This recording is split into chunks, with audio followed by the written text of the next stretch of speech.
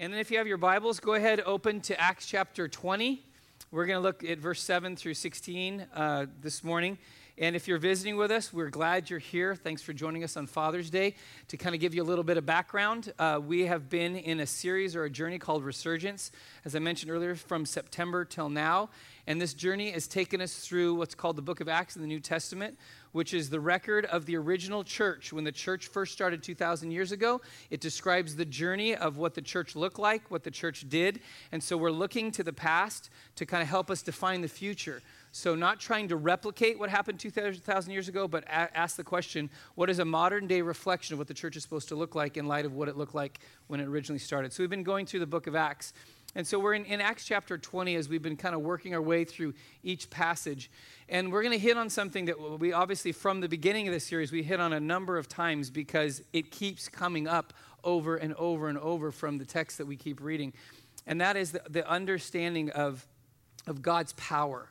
And we're going to today talk about the miraculous option. And the reason I've called it option is because it becomes an option for many of us that we don't take. In fact, one of the challenges we have when we talk about God's power is that we desire to see God move and do the miraculous and be powerful, but there's something inside of us that is afraid that if we lean into that and we contend for that and then God somehow doesn't show up, then we're going to look like a fool. And so we tend to shy away, and instead of it being the primary or the first or the only option, it becomes something that really falls down to like the last option in our lives.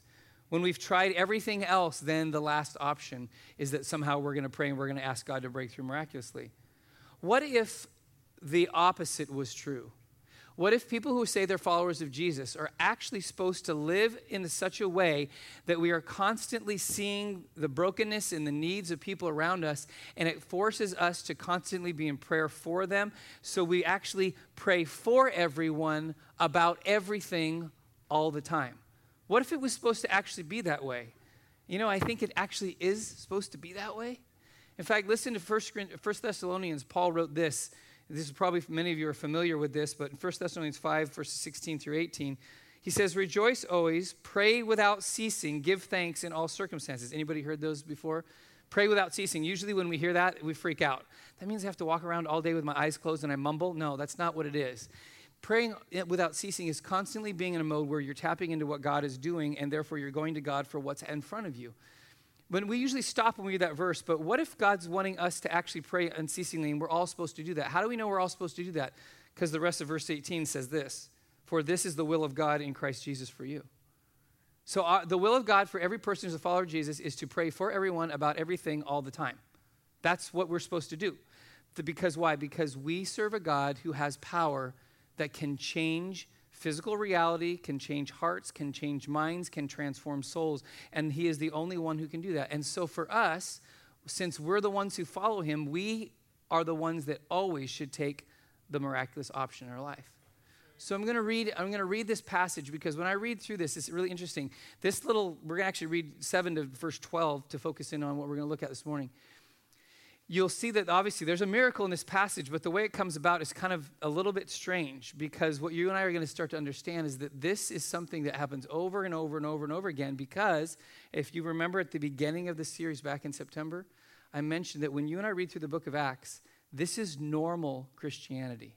It's not abnormal Christianity. It's not even Pentecostal Christianity. It's normal Christianity. We've just made it abnormal. And it's supposed to be normal. So let me just read. If you have your Bibles, I'm going to read starting verse 7 down to verse 12 here in this passage. So some backstory. Obviously, last week we were in Acts 19. Paul was in Ephesus. Then he travels again like he normally does. And he ends up in a city called Troas. And that's where we pick up in the story. He's in this city. It says, "On the first day of the week, when we were gathered together to break bread, Paul talked with them, intending to depart on the next day. And he prolonged his speech until midnight. There were many lamps in the upper room where we were gathered, and a young man named Eutychus, sitting at the windowsill, sank into a deep sleep as Paul talked still longer.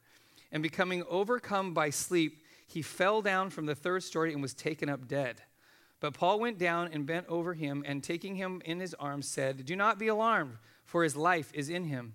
And when Paul had gone up, he had broken bread and eaten. He conversed with them a long while until daybreak, and so departed.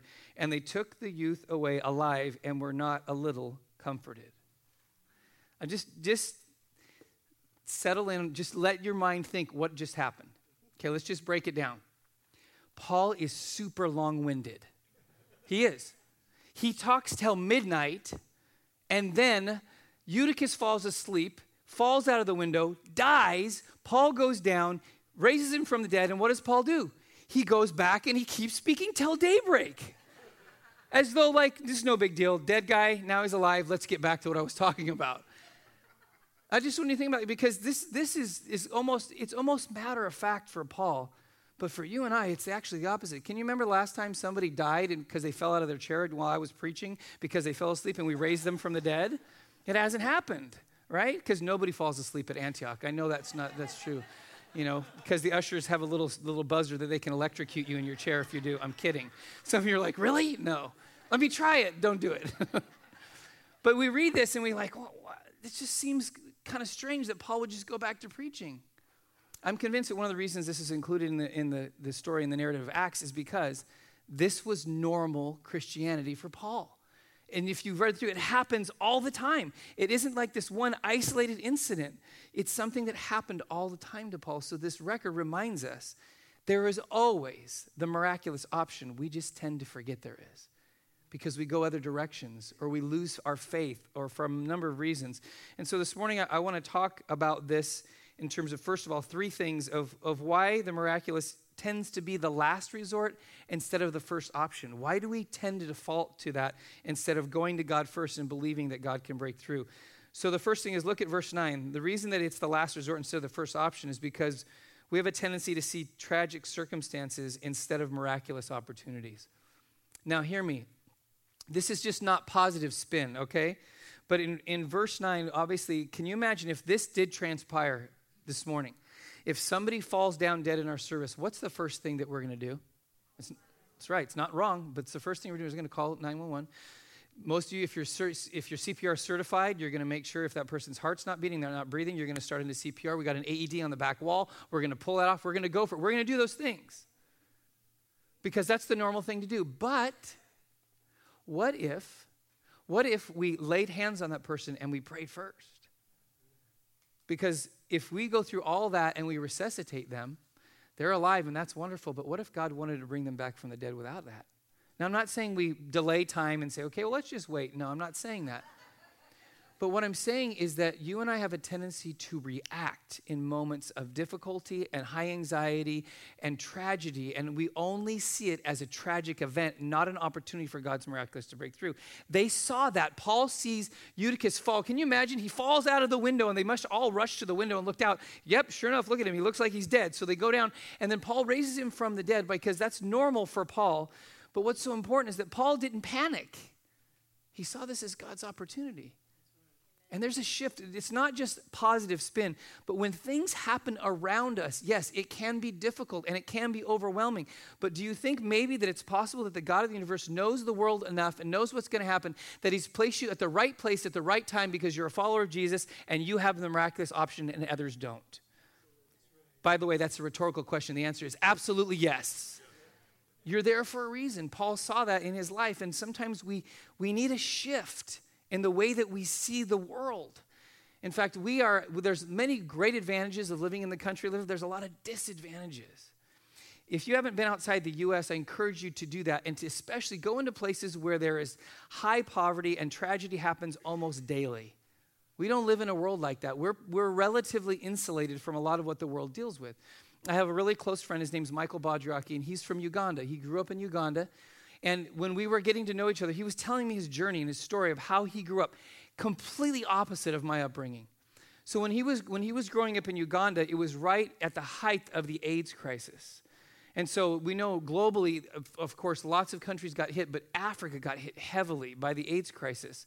And so people were dying every day. In fact, there are literally thousands and thousands, if not millions of orphans spread across Africa because both of their parents died from AIDS. And so he's growing up in this, and in the middle of all that, there's a civil war within Uganda that was driven by a guy named Joseph Kony, who was the head of the Lord's Resistance Army, who was literally capturing children and enslaving them to become soldiers. And so he's growing up in the middle of this. So there's like bad news every day. There's tragedy. There's people dying all the time. And this is what he's raised in. And so I'm just, after he's finished, like he's starting sharing his story, I just feel this weight like, oh man, I got nothing to complain about. I mean, this guy grew up in that, but Michael's one of the most positive people you're ever going to meet. And he starts telling me, he said, here's the deal. He said, one of the things that we've realized is when bad things happen in Africa, that means God is going to do something miraculous. And so he started to share, and most people don't realize this because it doesn't hit the news. But about 20 years ago, maybe 25 years ago, when AIDS was really a huge epidemic, what was happening in Uganda is that the church spontaneously responded to the need around them. This is the church in Uganda, and started caring for people who were dealing with issues of AIDS and orphans and all this thing. This is in Uganda. It's poor people helping poor people. And the result was that thousands, if not millions, of people came to Christ as a result of the AIDS crisis in Africa. And now estimates are 50% of the people in Uganda claim Jesus as their Lord. See, what we would see as a tragedy was God's opportunity. And every time I would sit down with Michael and I would the sky is falling, the world's coming to an end, and he'd look at me and he'd smile. He'd say, no, it's God's opportunity. God's about to do something amazing. God's going to do something that changes people's lives. And that's the shift that we have to take. Now, yes, there is tragedy and there's loss of life and there's pain and there's suffering in the world. But at the same time, God is in the process of redeeming the world through his miraculous power. So if we start to see the things that are in front of us as God's opportunities, we will take the option of the miraculous instead of making it the last resort. Second thing, look at verses 8 and 9. The miraculous becomes the last resort instead of the first option also because we've lost our hunger to believe for more. We've gotten jaded. But in verses 8 and 9, it says, there were many lamps in the upper room where they were gathered, and it says, then Eutychus was sitting at the window. Now, we would just read past that and not think much of it. So in the context there, when people would go, because remember, they don't have electricity, so when you would go out and you would know that you may be returning at night, you would take a lamp with you. But normally in a house, you would have a few lamps, maybe 2 or 3, that would be spread around a room or area to light it at night, but that would be it. But there are many lamps there because there are many people who had gathered to hear Paul speak. And there was a hunger. In fact, what they're estimating because of the way that the room was probably laid out is that there were so many lamps in the room got hot, and it's a good chance that there was not a lot of space. So Eutychus found his way over to the window where there was room and where there was fresh air. So he was hanging out there because the room was packed. Why was the room packed? Because just back up for a moment, because we remember we mentioned that Paul's in the city of Troas. Troas came up earlier in Paul's journey in Acts chapter 16. If you recall in Acts chapter 16, what happened is that Paul was out sharing the gospel, and he tried to go into 2 different places, and the Holy Spirit said, nope, Paul, you're not going there. And he redirects him, and they end up in this city called Troas. And in the middle of the night while Paul's sleeping, God gives him a vision of what we call the man from Macedonia, a man crying out for help for Paul to go. And then the story goes on, and Paul ends up in Philippi. And when he gets to Philippi, a church gets planted through Lydia. A slave girl gets freed from a demon. An earthquake hits when Paul and Silas have been thrown in jail. And a Philippian jailer and his entire family get saved.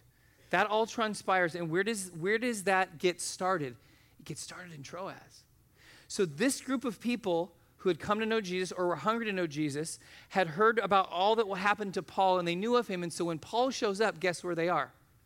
They're there. Why? Because they believe God actually might show up here and do something, and we don't want to miss it. There was a hunger that they had that God was going to break through. And what has happened to us is that we have a tendency, we lose that hunger. We lose that desperation for God to break through because we have a tendency to fill our lives with all kinds of things. In fact, the Bible describes kind of the situation we find ourselves in. Jesus uses a couple different terms. He uses the term lukewarm in Revelation, but in his own words in Matthew chapter 24, verse 12, listen to this. He said, talking about the end times which we're in right now, he said, sin will be rampant everywhere, and the love of many will grow cold. Why? Because we've been jaded by life. We've been disappointed. And so therefore, we don't have a passion. We don't have a drive anymore.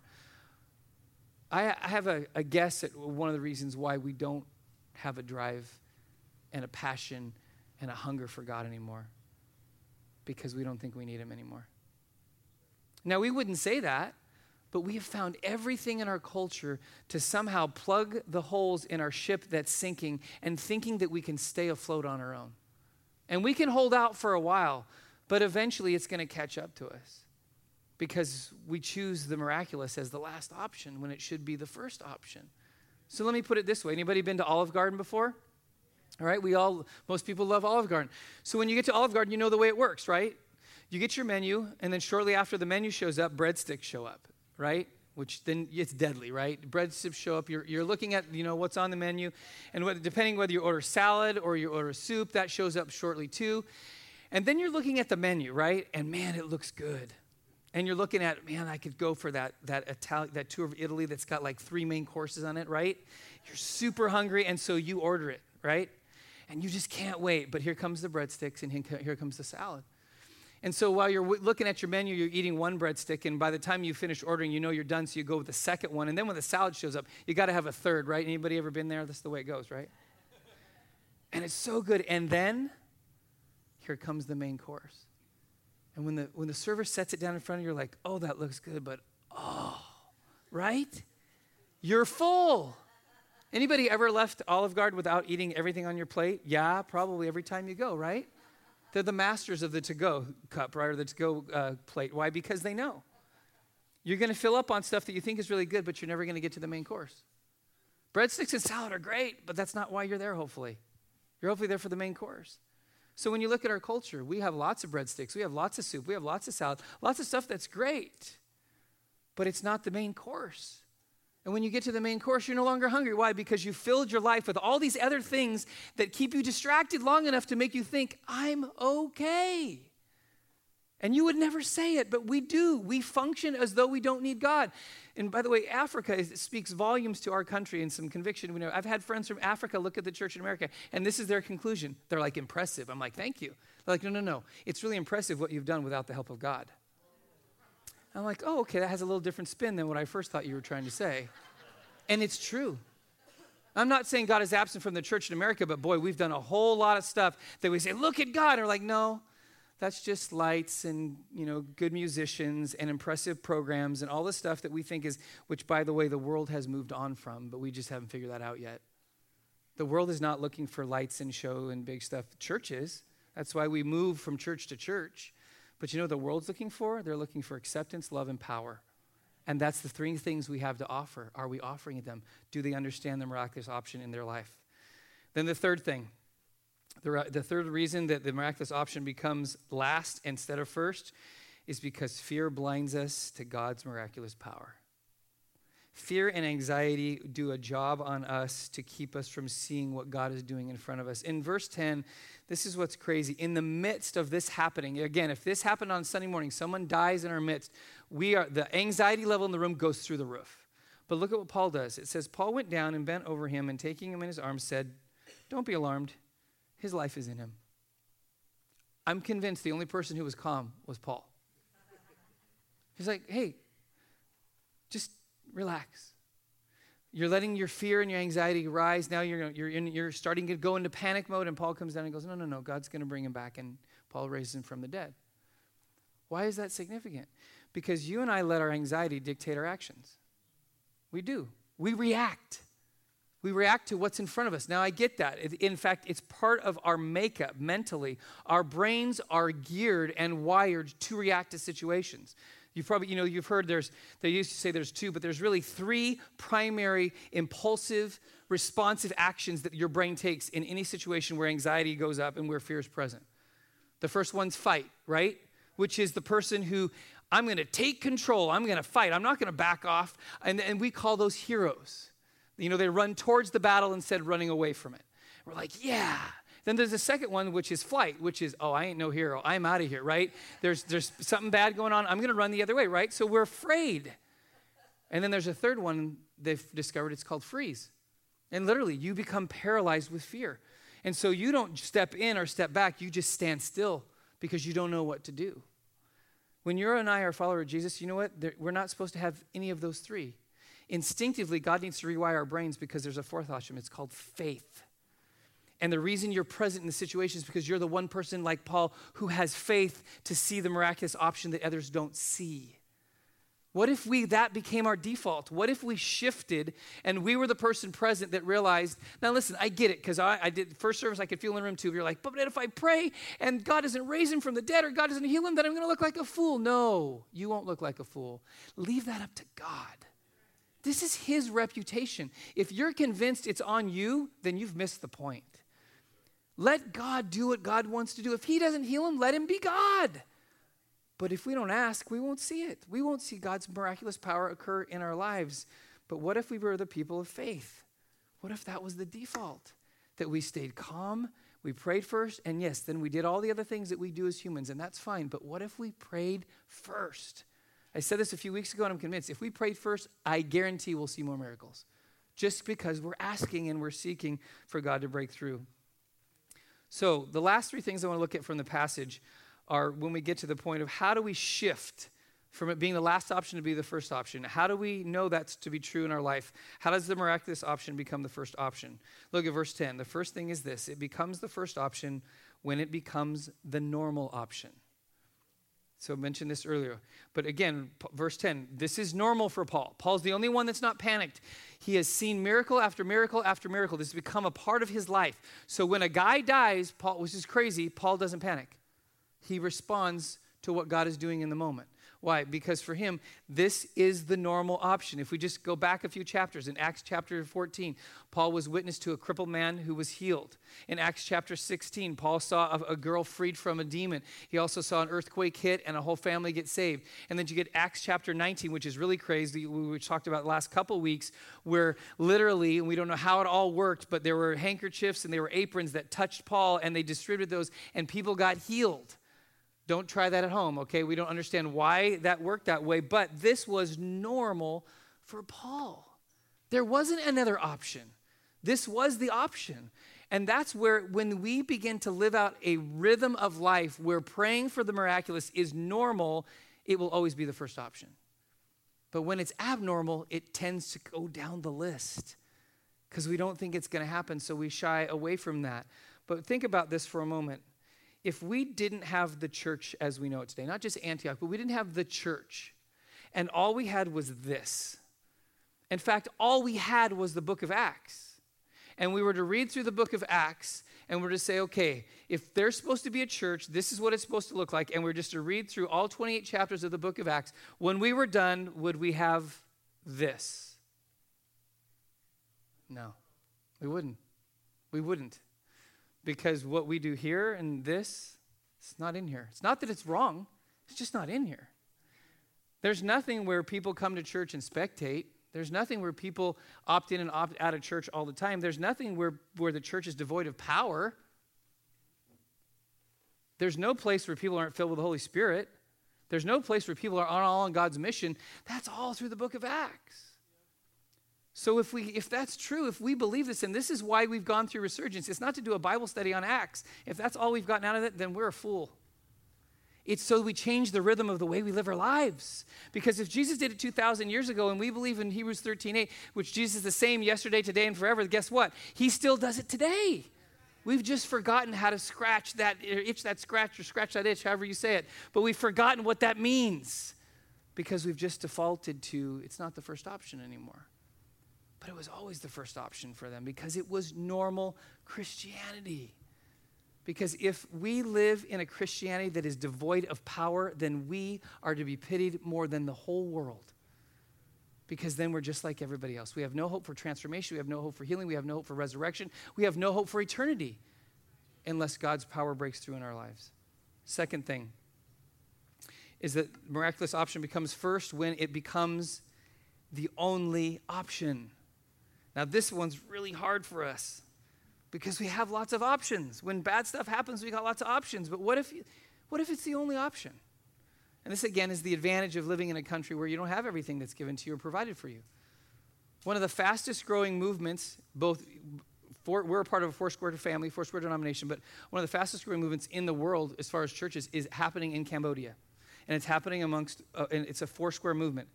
And it was spearheaded a number of decades ago by a guy named Ted Olbrich, who was a pig farmer. Can't get more simple than that, right?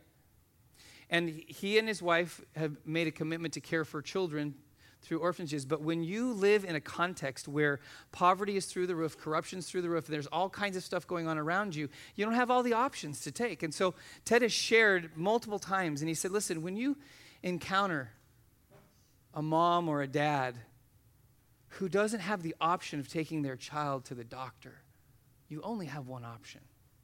When you encounter families that can barely put food on the table and clothes on their kids' backs, you only have one option. And what has happened in Cambodia is miracle after miracle after miracle. Why? Because that's the only option. And there are literally thousands, I think the last tally was up to 3,000 Foursquare churches in Cambodia and hundreds of orphanages caring for thousands of kids. And there's actual documentation of people being raised from the dead. This is Book of Acts stuff. It's kind of exciting. You can say yes. Because it's the only option. I want you just to think about that. Now listen, it's hard when you live with lots of options to make this the only option, but maybe if it's the first option, you will never get to the second option because it becomes the only one. See, when our backs are against the wall, we have no hope. We have no way of getting through what we're going through, and God is the only option. That's why I'm convinced God breaks through. He always does that. Isn't it interesting in the book of Exodus, God led the children of Israel out of Egypt, and where did he lead them to? He led them intentionally to a dead end. It's called the Red Sea. And if you read through it, the first thing they started doing, they started complaining, we should have stayed in Egypt, right? And then what does God do? Boom. He breaks through because they only had the miraculous option. So I want you to take a look at this short video. This is actually one of my professors in my master's program, actually been a friend of mine for a number of years, but he shared this at our conference we were at in Nashville a few weeks ago about his experience with his grandchild and how God broke through for his family. So take a look at this. Well, when my daughter Kathleen and her husband Michael were pregnant with their third child, prenatal high-def ultrasounds revealed that the baby had a genetic disorder, which leads to dwarfism, where the head and body are okay, but the legs and the arms are extremely short. More than that, growth rates for the different parts of the body were so inconsistent that the doctors predicted that the baby would not survive or would be severely deformed and handicapped, urging them to have an abortion. Being Foursquare ministers, they decided to trust God instead. Finally, on August 21st, at around 8 months, the doctor said the baby was so severely stressed she would not survive the day without intervention. They induced labor and again warned the parents that the child would not survive. But we all prayed, and Brielle was born perfectly healthy, but was at, you talk about my child is 50%. The child was 0.0001% of normal growth rate, 1/1000% growth rate, and had beyond that tiny little arms. As Brielle grew, she was so small that at 7 months, she was still wearing newborn clothing, and her precious little arms barely cleared her sleeves. At that juncture, the doctor said she worried that Brielle's arms were not correctly connected to her body and asked her parents to bring her in for a special appointment to determine a proper course of treatment. On Sunday, April 17th, 2019, just several weeks ago, days before the appointment, and while her husband Michael was leading worship, Kathleen held her baby and began to pray, "God, you can heal my baby. God, you can heal my baby." Then something welled up inside of her, and speaking straight forth, she said, "Arms, grow out in the name of Jesus." Suddenly, these tiny little hands popped out of the sleeves. With amazement, Kathleen declared, "Lord, do it again. Arms, grow out longer." And the arms grew some more.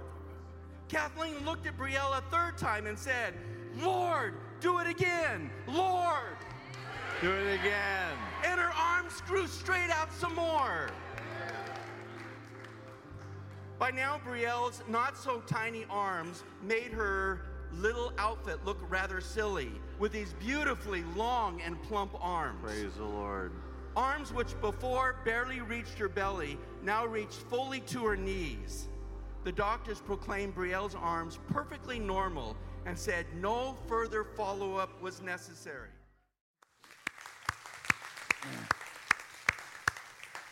if the only option we have is God's breakthrough, we will find our way contending to God for God to break through more often. And so it's not, again, not that we ignore all the things that we have, but we make the first option God and see what God will do. And let me close with this. So the last thing of when the miraculous becomes the first option, we know this happens when it becomes the known option.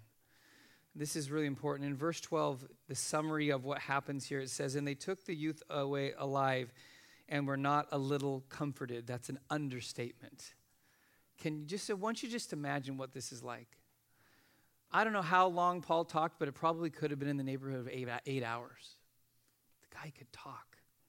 But embedded in the middle of that is a miracle of a guy dying and being raised from the dead. And when they walked away, they didn't say, "Man, Paul's message was great. We heard the gospel." And no, what did they walk away? They were comforted by the fact that somebody had died and was raised. They probably walked away and didn't even remember a word that Paul said for all the time he spoke. Why? Because God broke through. And then, can you imagine what happened in Troas after that? Word spread. Yeah, Paul was going on and on and on. And Eutychus, we've known him since he was a kid. He fell out of the window. And then Paul comes down and he gets raised from the dead. And this is incredible. And it just spreads. And what happens in the city of Troas?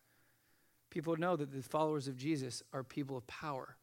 That God shows up in power, and that starts to spread. And that's why we know, as you read through the book of Acts, the reputation of what Jesus does in people's lives grows and grows and grows and grows, because what the church is looked at as a place where people understand the power of God and people experience miracles. Now, the question is that true for us today?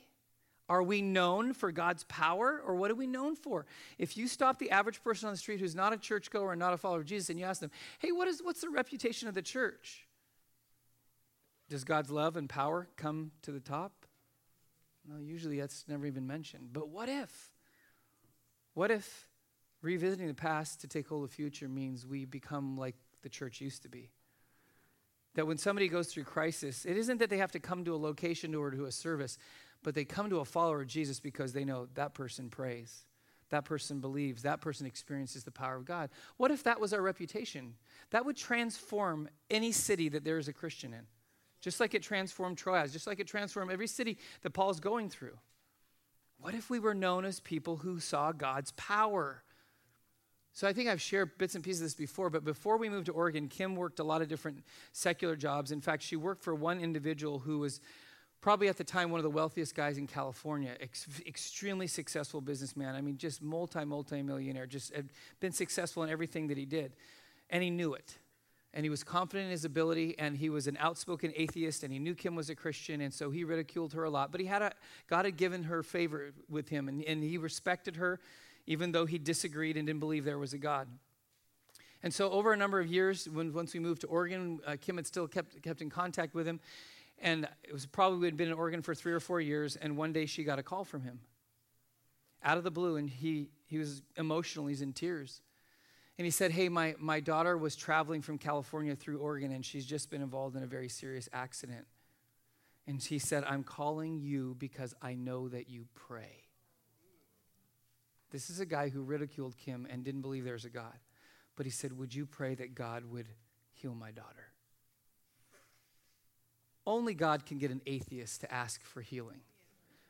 But he called Kim. Why? Because he knew that Kim believed that God could break through miraculously. His daughter's fully recovered today. So obviously God's hand played some role in what happened. But I want you to see that what if that was normal, everyday life, you get the call. Maybe you're at work and somebody's going through something, and somebody, one of your coworkers gets diagnosed with cancer, and all your coworkers say, "Hey, you know what? We got to go talk to Steve. We got to go talk to Judy." Why? Because they pray and they believe that God actually does miracles, and we got no other option. Let's try it. Can you imagine what that would do to your work environment? That's the way it's supposed to be. That we're known for God's power. Otherwise, we're just like any other social club on the planet if we don't have God's power at work in us. I want to close with this, in fact, and then we're going to take just a couple moments to pray in a couple of different ways before we conclude. But I've noticed in my life, and it's probably true for you as well, that it's the longer you know Jesus, good stuff happens. You become more mature, you understand things more, there's a depth for your walk, but there's also something bad that happens. that we lose the faith that we first have because we become sophisticated and complicated, and sometimes we become jaded, and we lose what it is to do what Jesus says we're always supposed to do, regardless of our age. Approach his kingdom like a child. Approach relationship with him like a child. And a child is innocent, a child is dependent, a child has faith, and they live that way. And there's something about us recapturing that innocence to believe that God can do what he says he's going to do. It's really important. So a number of years ago, in fact, I'll tell you, so she is. So my daughter Courtney, by the way, is back from college, from school. She just came back this week, so it's great to have her back. And so my Father's Day is I got both my kids with me for the first time in a few years, so it's great. So, but when Courtney was 4 years old, her cousin, who was 5, had to go in for hernia surgery. And so he went into surgery, and then when he came out of surgery, he was in serious pain. And so, when you're 5 years old, you don't hide your pain very well. And so he was in severe pain. And so, of course, we're all concerned for him. And of course, there's adults there. But Courtney, with her faith as a 4-year-old, goes over to her cousin Brendan, lays hands on him and prays for him that God would heal him. And his pain disappeared on the spot. And we were, of course, the adults are like, wow. And then I went, Courtney, that's amazing. We're like, wow. I mean, we're all feeling convicted as adults that we didn't do the same thing. And Courtney's response was perfect. She goes, well, yeah, Dad, I do miracles for God. At 4 years old. Now, I know we all know that Courtney doesn't do the miracle. God does the miracle through her. But for her, it was like, yeah, we do miracles for God. Yeah, that's what we're supposed to live under, this reality. The faith of a child says, yeah, miracles are normal occurrences if you're followers of Jesus. Now, I get it.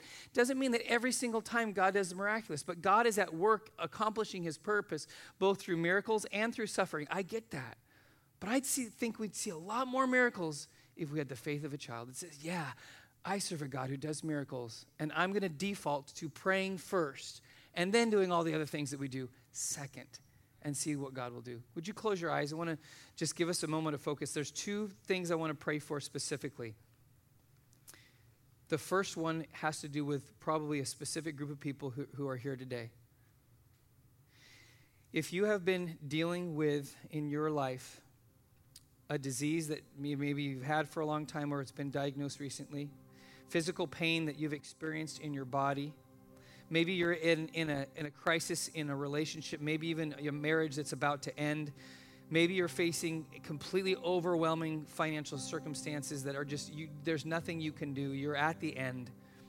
Or anything that maybe I haven't even highlighted, but you are at a place where if God doesn't break through, then you're done.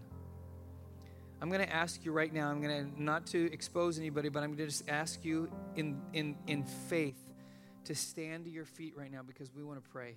We want to pray that we are choosing the miraculous option today, that God does miracles. And we're going to put it on God, not on us. We're going to let God be the one that answers. So as you're standing at your feet, now I'm going to ask everybody else to open your eyes and see who's standing. Okay? Now I want you to just get up from your seat and go to where those are standing right now. We're going to, everybody I want to lay hands on all of those who are standing right now because we want to pray for God to do the miraculous in their lives. Everybody make sure you got at least 1 or 2 or 5 or 10 hands on you. We're going to pray. Okay. Lord Jesus, we know that you didn't record and inspire these amazing things that happened 2,000 years ago just to tease us to think somehow, oh, that was nice when it was back then, but it doesn't happen today. Lord, we're convinced. You're a God that never changes. You're a God that is the same today, and we believe that. And that's why, Lord, we ask right now as hands are being laid on these individuals who are dealing with disease and physical pain and financial challenges and relational challenges and whatever else they're facing. Lord Jesus, you are the option. You're the number one option to answer to their needs. And so right now, in the name of Jesus, we ask that, Jesus, you would heal every disease in this room. Lord, whatever it might be, if it's cancer, if it's something chronic, if it's MS, Lord, even if it's diabetes, whatever it is, Lord, whatever pain is in physical bodies, in Jesus' name, I pray for healing right now where there's been injury and there's been a pain as a result, that where the injury is, there would be full restoration, where bones are mended, where muscles are repaired, where tendons are reattached, where vertebrae are realigned, where nerves are brought back into alignment with the body, Jesus, that you created this person to have. For those, Lord, who are dealing with financial issues that are overwhelming, I pray that you would break through, and in Jesus' name, you would pour out your blessing on people who are at the end. Lord, Lord, we know that we get ourselves in over our head, but Lord, even overwhelming debt that is our responsibility, I pray, Lord Jesus, that you would come and you would provide in such a way that you would create surplus where there is deficit. In Jesus' name. And for relationships that are at the end, I pray for miraculous restoration, for redemption, for reconciliation. Lord, where there is offense, where there is hurt, where there is separation, we pray, Lord, that you would bring unity and you would bring wholeness and health in relationships. And Jesus, by your wisdom and your power, all other sicknesses, all other diseases, all other challenges, Jesus, we ask right now that you would answer to and you would transform and you would heal, because we know that you are a God that does that. In Jesus' name, amen. Amen. So I'm going to ask you, everyone's still standing, I'm going to ask you right where you're at, just put your hands out in front of you. Okay, go ahead and close your eyes. I'm going to pray in a moment. I'm going to pray for everybody that God would empower us to live this out. But those who you were just prayed for, if you have felt any change in your condition, physically or whatever you know that you're dealing with, I want to encourage you that when we conclude this prayer and we're finishing, that you would tell those who prayed for you, there's something different. I feel like God's done something. Maybe pain has been relieved from you and released, and you know that you feel like something's different. Would you tell people so that there's a testimony that God has done something in your life? But Lord, as we stand here with our hands out in front of you, Lord, we want to take a posture of receiving from you your power. And Jesus, you said this in the Gospels and you did it in the book of Acts, that you would send your Spirit so that we might have your power at work in us, that you might gift us and equip us to accomplish your purpose, which is to see the gospel spread, see the kingdom come, which means, Lord Jesus, on earth as it is in heaven, there aren't sick people in heaven anymore. There aren't people in pain in heaven. There aren't people with financial problems in heaven. There aren't people with relational problems in heaven. Why? Because that is where your kingdom is perfected. And we pray today on earth as it is in heaven. So Jesus, would you come and fill us with your Spirit? Equip us with the miracle power that you have. Equip us, Lord Jesus, with faith that we don't have. Equip us with knowledge and wisdom that we need in praying for people. Equip us with all the things that we don't have that we need in order for you to always be the first option, to always be the miraculous option in our lives. We thank you, Jesus. So would you fill us with your Spirit once again today in your name.